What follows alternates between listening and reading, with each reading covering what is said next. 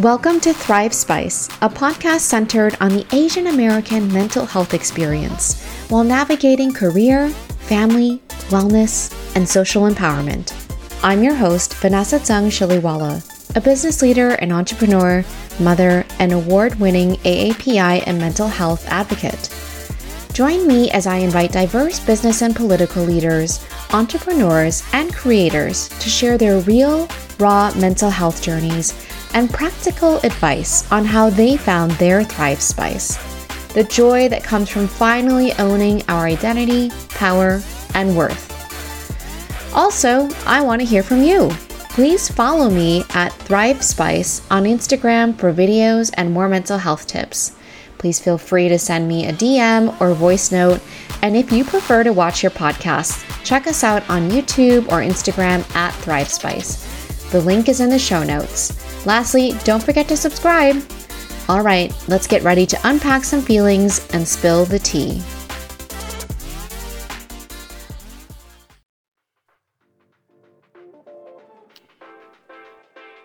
Our guest host today is Linda Ong, the CEO and founder of Cultique, the leading cultural advisor to the media and entertainment industry, and a venture of Civic, a Seacrest Global Group company. Founded with partner Sarah Unger, the premium boutique crafts bespoke cultural strategies for businesses in media, entertainment, tech, and consumer spaces. Cultique unites thought leaders, industry disruptors, academics, creatives, and experts to maximize the impact of brands, content, and products in a world of constant change. Linda's groundbreaking work on cultural insights related to women, Latinx, biculturals, millennials, and other drivers of rapidly changing landscapes have positioned her as a sought-after cultural advisor and industry voice. Linda has been a guest lecturer at the S.I. Newhouse School of Public Communications at Syracuse University, the Marshall School of Business at USC, and UTLA, the University of Texas's LA-based program for broadcast, marketing, and communications. For our episode today, we did a mental health poll of Cultique's Instagram followers who shared that mental health was very important to them and that their greatest hurdles to mental health were number 1, work-life balance, followed by number 2, tied for number 2 actually, doom scrolling and negative self-talk, and then social media. In this conversation, we talked about mental health and what's unique about the AAPI experience, resources, and helpful tips on creating a mental health practice or routine. All right, we did it. Yes. It's always a challenge technologically. I know. You look beautiful. Thank you. As always. First of all, I wanted to thank you because I believe you reached out to me originally on our Cultique.co Instagram. Maybe we had a post about mental health or AAPI. I'm not even sure what it is, but I always love it when people reach out and, engage in a conversation. And I wanted to invite you to get to know a little bit more. You and I have had a chance to talk offline a couple times, but for other people to understand the important work you're doing and to invite more people into the conversation, specifically about the AAPI community and mental health, two issues which don't need a month, AAPI month or mental health awareness month only to allow these kinds of conversations. And so these are good to have all year long. And so I just wanted to maybe start by asking you a little bit about Thrive Spice Media, your company. Just tell us a little bit about what it is, and then we'll talk a lot more about what are the things that you like to discuss there. Yeah, of course. Well, thank you so much, Linda, for having me. It's such an honor to be here. And I believe I actually stumbled across your account initially through a Stop Asian Hate hashtag. Okay. And that's actually quite relevant because that's what led me to create Thrive Spice Media in response to the Atlanta spa shootings a little over a year ago and the rise in anti-Asian hate crimes and bias that was being documented. And of course, to those of us in the community, we know this is not a new phenomenon. It's simply something that now has a global stage and, frankly, the attention of the world, which is kind of a double-edged sword in that we finally have some recognition and awareness around what we're going through. But also, it's a marathon, not a sprint. So it's something that I saw the need for action. And I tried to think about, okay, what can I do? And something that's always resonated with me as a actually tool for self-care and for curiosity and learning is podcasts. And so I decided to start a podcast and a digital media platform centering the Asian American mental health experience for a number of reasons, but really because in my research and my personal lived experience, I found that Asian Americans specifically are 3 times less likely than any other racial group to actually seek help for mental health services. Mm-hmm.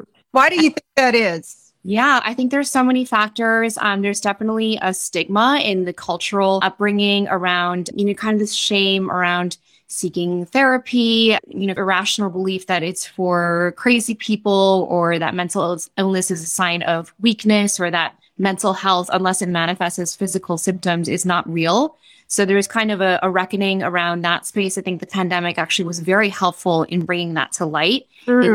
These are real, actual conditions that actually can manifest physically. And then also, a lot of the model a minority myth, a lot of us are kind of at times willing participants in it because we want to believe in the American dream. We want to believe that the hustle and that the hard work is going to get us into, that level of success that we want to enjoy and prosperity. And then I think that leads to, we just have to keep our heads down and keep working and ignore any signs of mental health struggles to just kind of get to the finish line. And so I believe that, as well as just the lived experience of being marginalized and underrepresented, does add to another level of, not seeing that representation, not seeing ourselves in leadership. That also leads to higher incidence of mental health conditions. And the other statistic that I found with the community is that Asian American women are actually the number one group between the ages of 15 and 24 to die by suicide. Oh my God. Asian men are in number 2. So, and this continues to be true of the Asian community. And it's something that, I'm very passionate about because we want to save lives. We want to sustain our community, continue to see success in mental health, not just, across the board everywhere else. Yeah. Well, thank you for all the work that you do. So much to unpack in just a little bit of time. And I know, obviously, this is just the beginning of a conversation, certainly not the be all end all.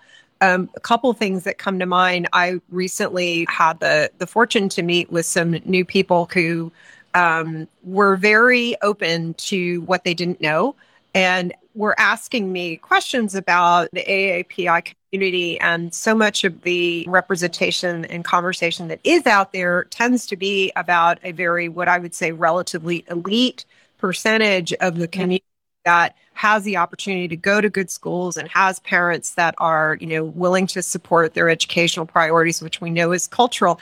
And it was interesting because this person who was very educated, white and very educated, but also very open, said, well, I don't really understand because they're so successful. And I said, well, first of all, let's talk about that. I said, first of all, that is a percentage of the population. What you don't see are the millions and probably the majority or a very sizable percentage of Asian Americans and Pacific Islanders in the U.S. who are immigrants, who are low-wage workers, who are, the number 2 ethnic group that is growing in the U.S. behind Latinx is Asian AAPI, and specifically a lot of Southeast Asians who are coming as low-wage workers, sometimes undocumented. These are not the people that are going to Harvard, and we don't talk about that, right? And as you said, the pandemic did kind of lay bare a lot of these communities, like in Chinatown or whatever, where you've got 10 people living in, we don't see that representation. So let's not think that all Asians are going to Stuyvesant High School in New York. That is not true. So number 1, there's that. Number 2, the ones that are going and that are being pushed to, Ivy League schools and things like that are under tremendous pressure. Absolutely. With their families who don't necessarily culturally want to engage in a conversation about mental health. So you've got double whammy, right? This model minority is not allowed to have mental health issues. In fact, in my own family, I've been on antidepressants since 2004, thank God. Because I would not have been able to be a functioning individual without it. But I only told my mother 5 years ago because I knew she was going to be like, what's wrong with you? And she would never, despite her having her own issues that were, a lot of trauma earlier in life, never would see a therapist, never would consider any kind of medical health. So, but I think a lot of sort of as you said, these representations sort of get in the way that people, even when, the Stop AAPI Hate conversation started, as probably a lot of people were coming to me and said, oh, I didn't know there was anti-Asian racism. I'm like, okay, I've faced it all my life. So Talk a little bit about your experience. I know that you have a deep connection to the topic, and what inspired you to kind of spread the conversation. Yeah. Thank you so much. And I just wanted to comment on your response there. And I think as Asians, as Americans, we love to celebrate excellence. And so I definitely want to uplift that. I think the other side of that coin is that, to your point, a lot of data and stories about Asian Americans have not been disaggregated. So what that means is that there is one kind of flat narrative that, the world kind of digests, and it's not encompassing of the true diaspora of our diversity. And so one of the aims of Thrive Spice is to actually highlight that there are diverse stories that are not monolithic, that actually display more of what is representative of the fact that we don't fit into a box and that we do have diverse experiences. And in terms of my personal experience, a lot of it's timing. I'm from Wisconsin. I'm Chinese and Taiwanese American. I grew up with not a lot of representation around me. I didn't see, I had Michelle Kwan and Connie Chung, and that was it. And so, and still they were they were put on a pedestal. We were so excited anytime they showed up on TV. And so I went to NYU, I moved to New York City, and it was like the world opened up, and I saw how much diversity there was. And I saw that there were so many people that looked like me at the same time, had different experiences. And so my background's in marketing. I worked for 15 years in corporate America, working for a lot of consumer products and tech companies, and worked my way up the ladder to director. My goal was to be director at 30. I got there at 29, and I was like, okay, I should be happy now, right? And I looked around me and I realized that I actually was not happy. I didn't have that kind of sense of peace that I thought I would have after having kind of checked the boxes. And at this point, I'd gotten married. I got promoted to director. Very soon later, I became pregnant with my first child. And I was like, okay, I'm checking these boxes. We got a house. And I was like, still, there was that kind of nagging feeling that I had not really prioritized on mental health. And so I decided to take a pause and actually stay home with my daughter for her first year and really be present with her and raise my family. And I think that looking back, I was really ill-equipped for the mental health journey that would put me through, and the challenges of going from working full-time in the city to being home in the suburbs with a newborn who I was suddenly responsible for her life. And probably if you were like me, because I went through a similar situation, had no idea what I was doing. No, ever. Go from a situation where you're so accomplished in your work. Yeah. Things not accomplished in your parenthood. Exactly. That's such a great way to put it. It's like you have giant imposter syndrome. Yeah. You're Googling and asking Alexa how to do everything. And you're just like, I was at my pediatrician's office all the time. We're calling her saying is this normal? Is this normal? Is this normal? And most of the time the answer is yes. But I think there was, this was 4 years ago now. I think there's actually a stark difference in how the medical community has treated postpartum mental health since when I had my first child. Because at that time, my child's pediatrician was the only one who actually asked me actively, how is your mental health? Mm. And I think that very simple question was so critical because no one bothered to ask me that. They were like, oh, you have this beautiful new child. You should be so happy. Your child is healthy. And they're all right. But I think the combination of, just lack of sleep, feeling like you don't know how to do anything. I mean, I'm a recovering perfectionist. And when you have to fail hundreds of times a day as a new parent, because you can't figure out how to get your child to stop crying, you can't figure out why they're crying, and all of that, then, it's really a recipe for poor mental health. And this is not for everybody, but I'm just speaking from my experience. I remember I knew something was wrong because I would try to go to sleep at night, and finally my daughter started sleeping through the night. But I would wake up at 2 a.m. and I couldn't fall back asleep until 4 a.m. And this happened night after night after night. As a mom, sleep is it's cash in the bank. You do not want to miss out on sleep. And so I was I knew something was wrong. And so I ended up calling my insurance company, and I knew I needed to get help. So I spoke to someone on the phone, and I remember they have a list of questions to ask you because the average wait time to see a provider is about 21 days. And so you're kind of in a crisis mode. You need help, but you have to wait 3 weeks. So they said, we're just going to ask you a few different questions just to, try to bridge the gap there. And one of them was, when was the last time you showered? Are you eating regularly? Showering. That was very elusive when I Yes. Yes. And I would take a shower. Yeah. And these sound like simple things. But that's very real. It's very, very real. And I think in any mental health condition, kind of returning to the basics is so vital because we take these for granted, a regular sleeping and eating schedule. I had to establish a whole new sleep routine, and it took me months, honestly, to get back onto like what I would say normal sleep routine. I had anxiety around my bedtime for months because of what if I can't sleep tonight and then tomorrow I have to be, on, and I'd have to catch up on sleep during my baby's nap and all that. And so it was just this constant cycle of feeling like I was always behind. And so I combined a lot of just self-care, exercise and eating well, nourishing my body. I was also nursing. So this was also like literally what goes in matters because you're nourishing your child, and just kind of prioritizing that as well as seeking mental health help with a therapist. That was really helpful for me to just kind of even just develop an awareness around what was happening and why I was struggling. I learned so many new terminologies, and then I had to really unlearn a lot about what I thought a good mom was. So I thought a good mom, and this is, speaking, I know for a lot of children of immigrants, you see your parents sacrifice so much.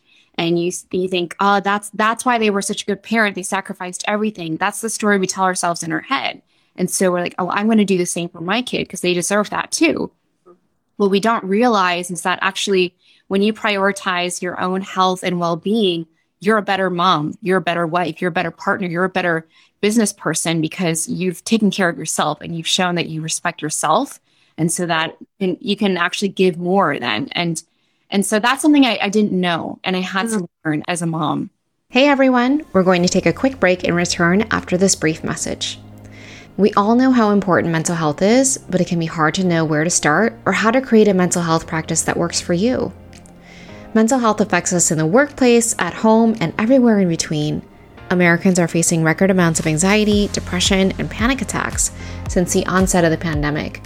Younger generations like Gen Z and millennials are feeling the most traumatized by events of the last 20 months. From pandemic stress, employee burnout, hate crimes, mass shootings, and the daily struggle to balance work and family life, the mental load of being human has never felt more crushing, especially for underrepresented identities. For example, Asian Americans are more prone to mental health issues, yet 3 times less likely to seek help than Caucasian counterparts. That's why I created Thrive Spice Media, a mental health podcast and platform. My mission is to normalize mental health journeys, provide a safe space to share resources and stories, and promote a more inclusive world that centers intersectional communities, including women of color, AAPI, BIPOC, and LGBTQIA+ communities.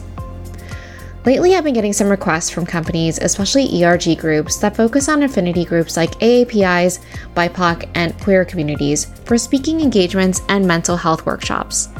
I'm thrilled to share that I'm now offering mental health masterclass workshops for corporations and groups.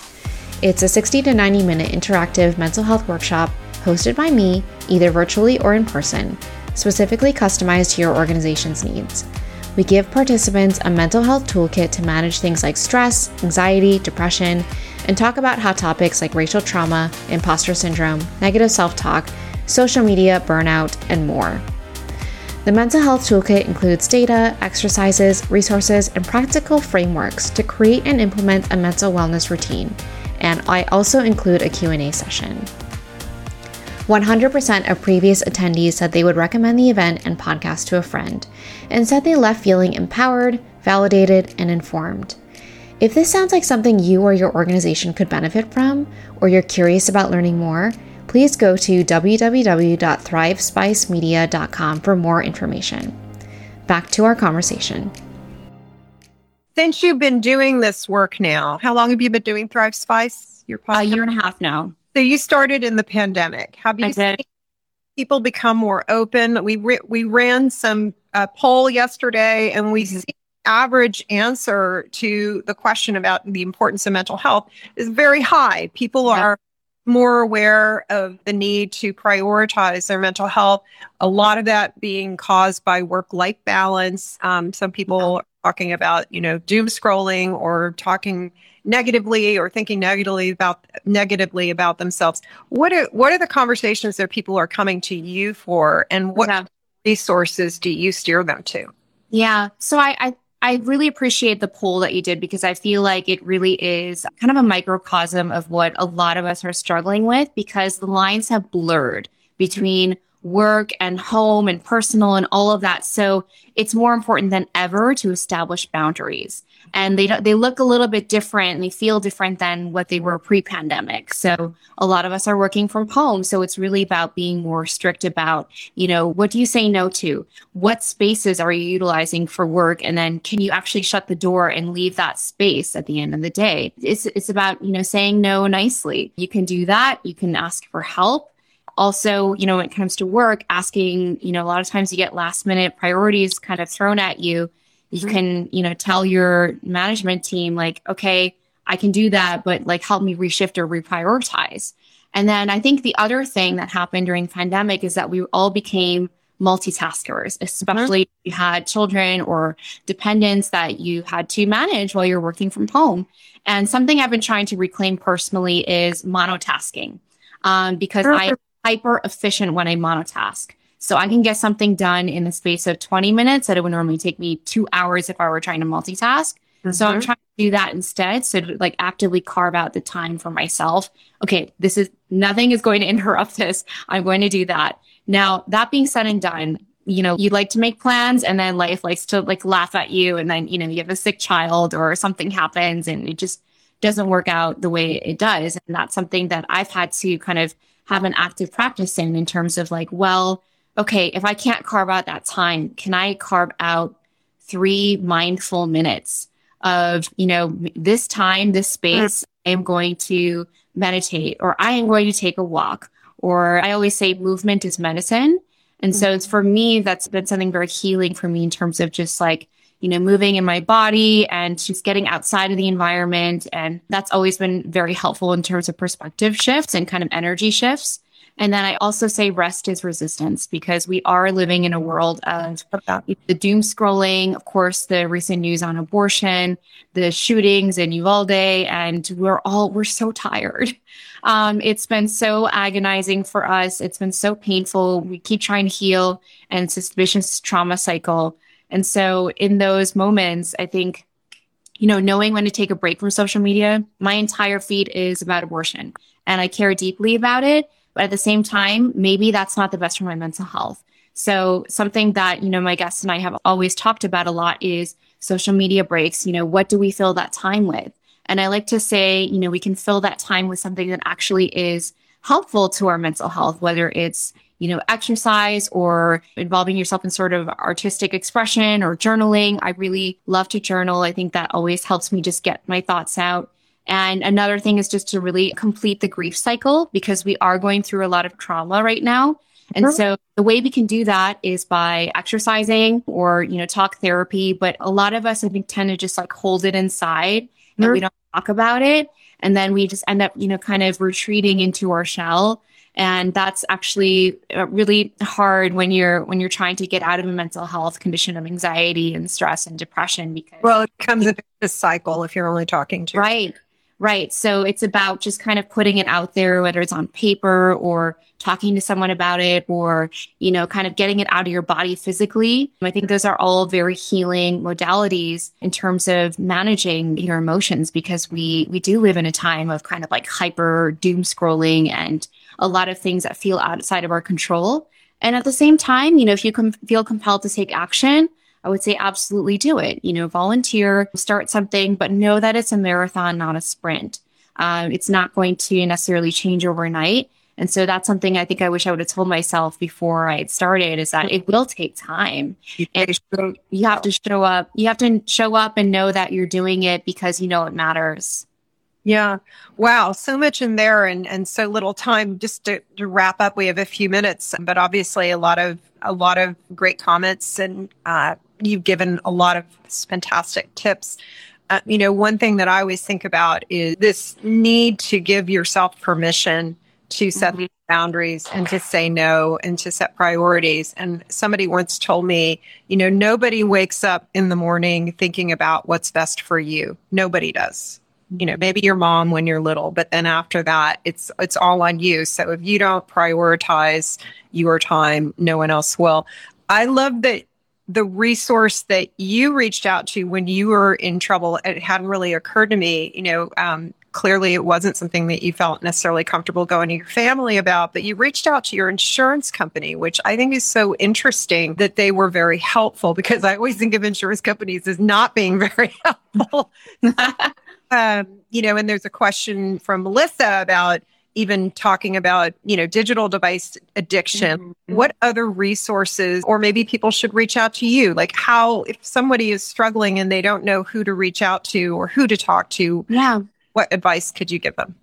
Definitely. So I think the wonderful thing is that there are so many resources now. So the podcast is really meant to be supplementary to a mental health routine. So just like you have like a physical routine or taking care of your body, I really advocate for, creating a routine to take care of your mind, and the two are connected. Mm-hmm. And you don't need like an hour or two a day. I think that's another misconception, is that you can take 5 minutes to be mindful. And I think if you observe the power that it gives you back in your body, it will be really empowering for you. And I think that's what's really incredible. In terms of phone and social media addiction, I think we're all there. And I think that the first step is actually just to acknowledge, like, this is very common. And it's not a fault of yours necessarily. I think there's a lot of practices you can do to manage it. I've seen there's phone beds that are really cute. You can put your phone to bed literally at certain hours of the day. Like a physical manifestation. Yeah. Yes, you can. There are apps that actually prevent you from using the phone, except for emergencies, overnight. There's a lot of research on blue light and how it impacts our sleep. So I also recommend installing a red light or blue light filter on your phone. There's a lot of ways you can create and set those boundaries for yourself. And then I also like to say, replace it with something that you can measure. So whether that's I have a mindfulness coloring book that I really like. So sometimes when I'm feeling really anxious, instead of looking at my phone and doom scrolling until I fall asleep, I will take that out and use my kids' colored pencils and draw a little bit.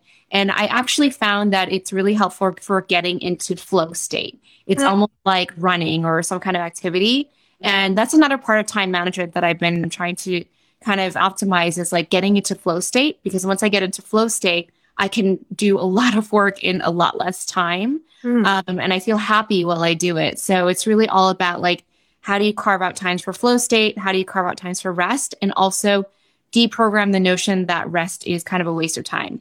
Rest is active, rest is resistance, rest is vital for you to be the most creative, the most productive, and the most, everything in your life. So that's something that I've also had to reprogram. And I think that in this hyper digital age, it's more important than ever to just kind of set those boundaries. Well, thank you so much for that. Just a little tip on from me, which is I had read that in the morning when you wake up, most people have their phones right by their bed. And what I started doing for the past month or so is reach for a book. And something neurological about reading on paper versus reading a digital device in terms of waking up your brain and how it works. So that's just something that I've made a habit of. And I almost challenge myself to not look at my phone until I've read a couple of pages. And it doesn't have to be, it could be a magazine, doesn't have to be a huge thing, but just let your brain sort of wake up with an actual analog piece of reading versus digital. Yes. On that note, unfortunately, we're going to have to wrap up. But this has been such a great conversation. I've learned a lot. You've given so much valuable info and tips. And I know that your podcast is really gaining traction. You've had some great success. Can you just take us out and tell us where can we find your podcast and talk a little bit about how it's doing? Of course. Thank you so much. I love that tip. So Thrive Spice is the name of the podcast. We were recently featured on Apple Podcasts homepage for AAPI Heritage Month, which is very exciting. We're also listed as a resource on NAMI, which is the National Association for Mental Illness's website. And I've actually gotten requests from several companies to host mental health workshops. So I've been doing that as well, which I really love, having that interactive experience with others in the community. So you can find us wherever you get your podcasts, Apple Podcasts, Spotify, Amazon Music, anywhere. It's called Thrive Spice. And you can also find us at thrivespicemedia.com. We are active on Instagram, as you can see, at Thrive Spice. And so you can find us there. And we're also on YouTube if you prefer to watch your podcasts. Thank you so much, Vanessa. Thanks for sharing your story and your journey. And we look forward to checking in with you and seeing how you're doing and how everyone else is doing in these crazy times. So be safe, be well. Thanks so much. Thank you so much, Linda. Take care. See you. Take care. Bye-bye. Bye. Thank you so much for joining us here today on Thrive Spice. If listening to our podcast helps you feel seen or heard, or you found yourself saying yes while you're listening to one of our podcast episodes, or you simply believe in our mission of breaking down the cultural and social stigmas that prevent Asian Americans from reaching their true potential when it comes to mental health, family life, and business leadership, please leave us a 5-star review on Apple Podcasts or Spotify. Consider booking a Thrive Spice Mental Health Masterclass workshop, or share a link to our podcast with a friend or family member who might benefit from being a part of our Thrive Spice community. Don't forget to follow us on Instagram at Thrive Spice, subscribe to our podcast, and be kind to your mind.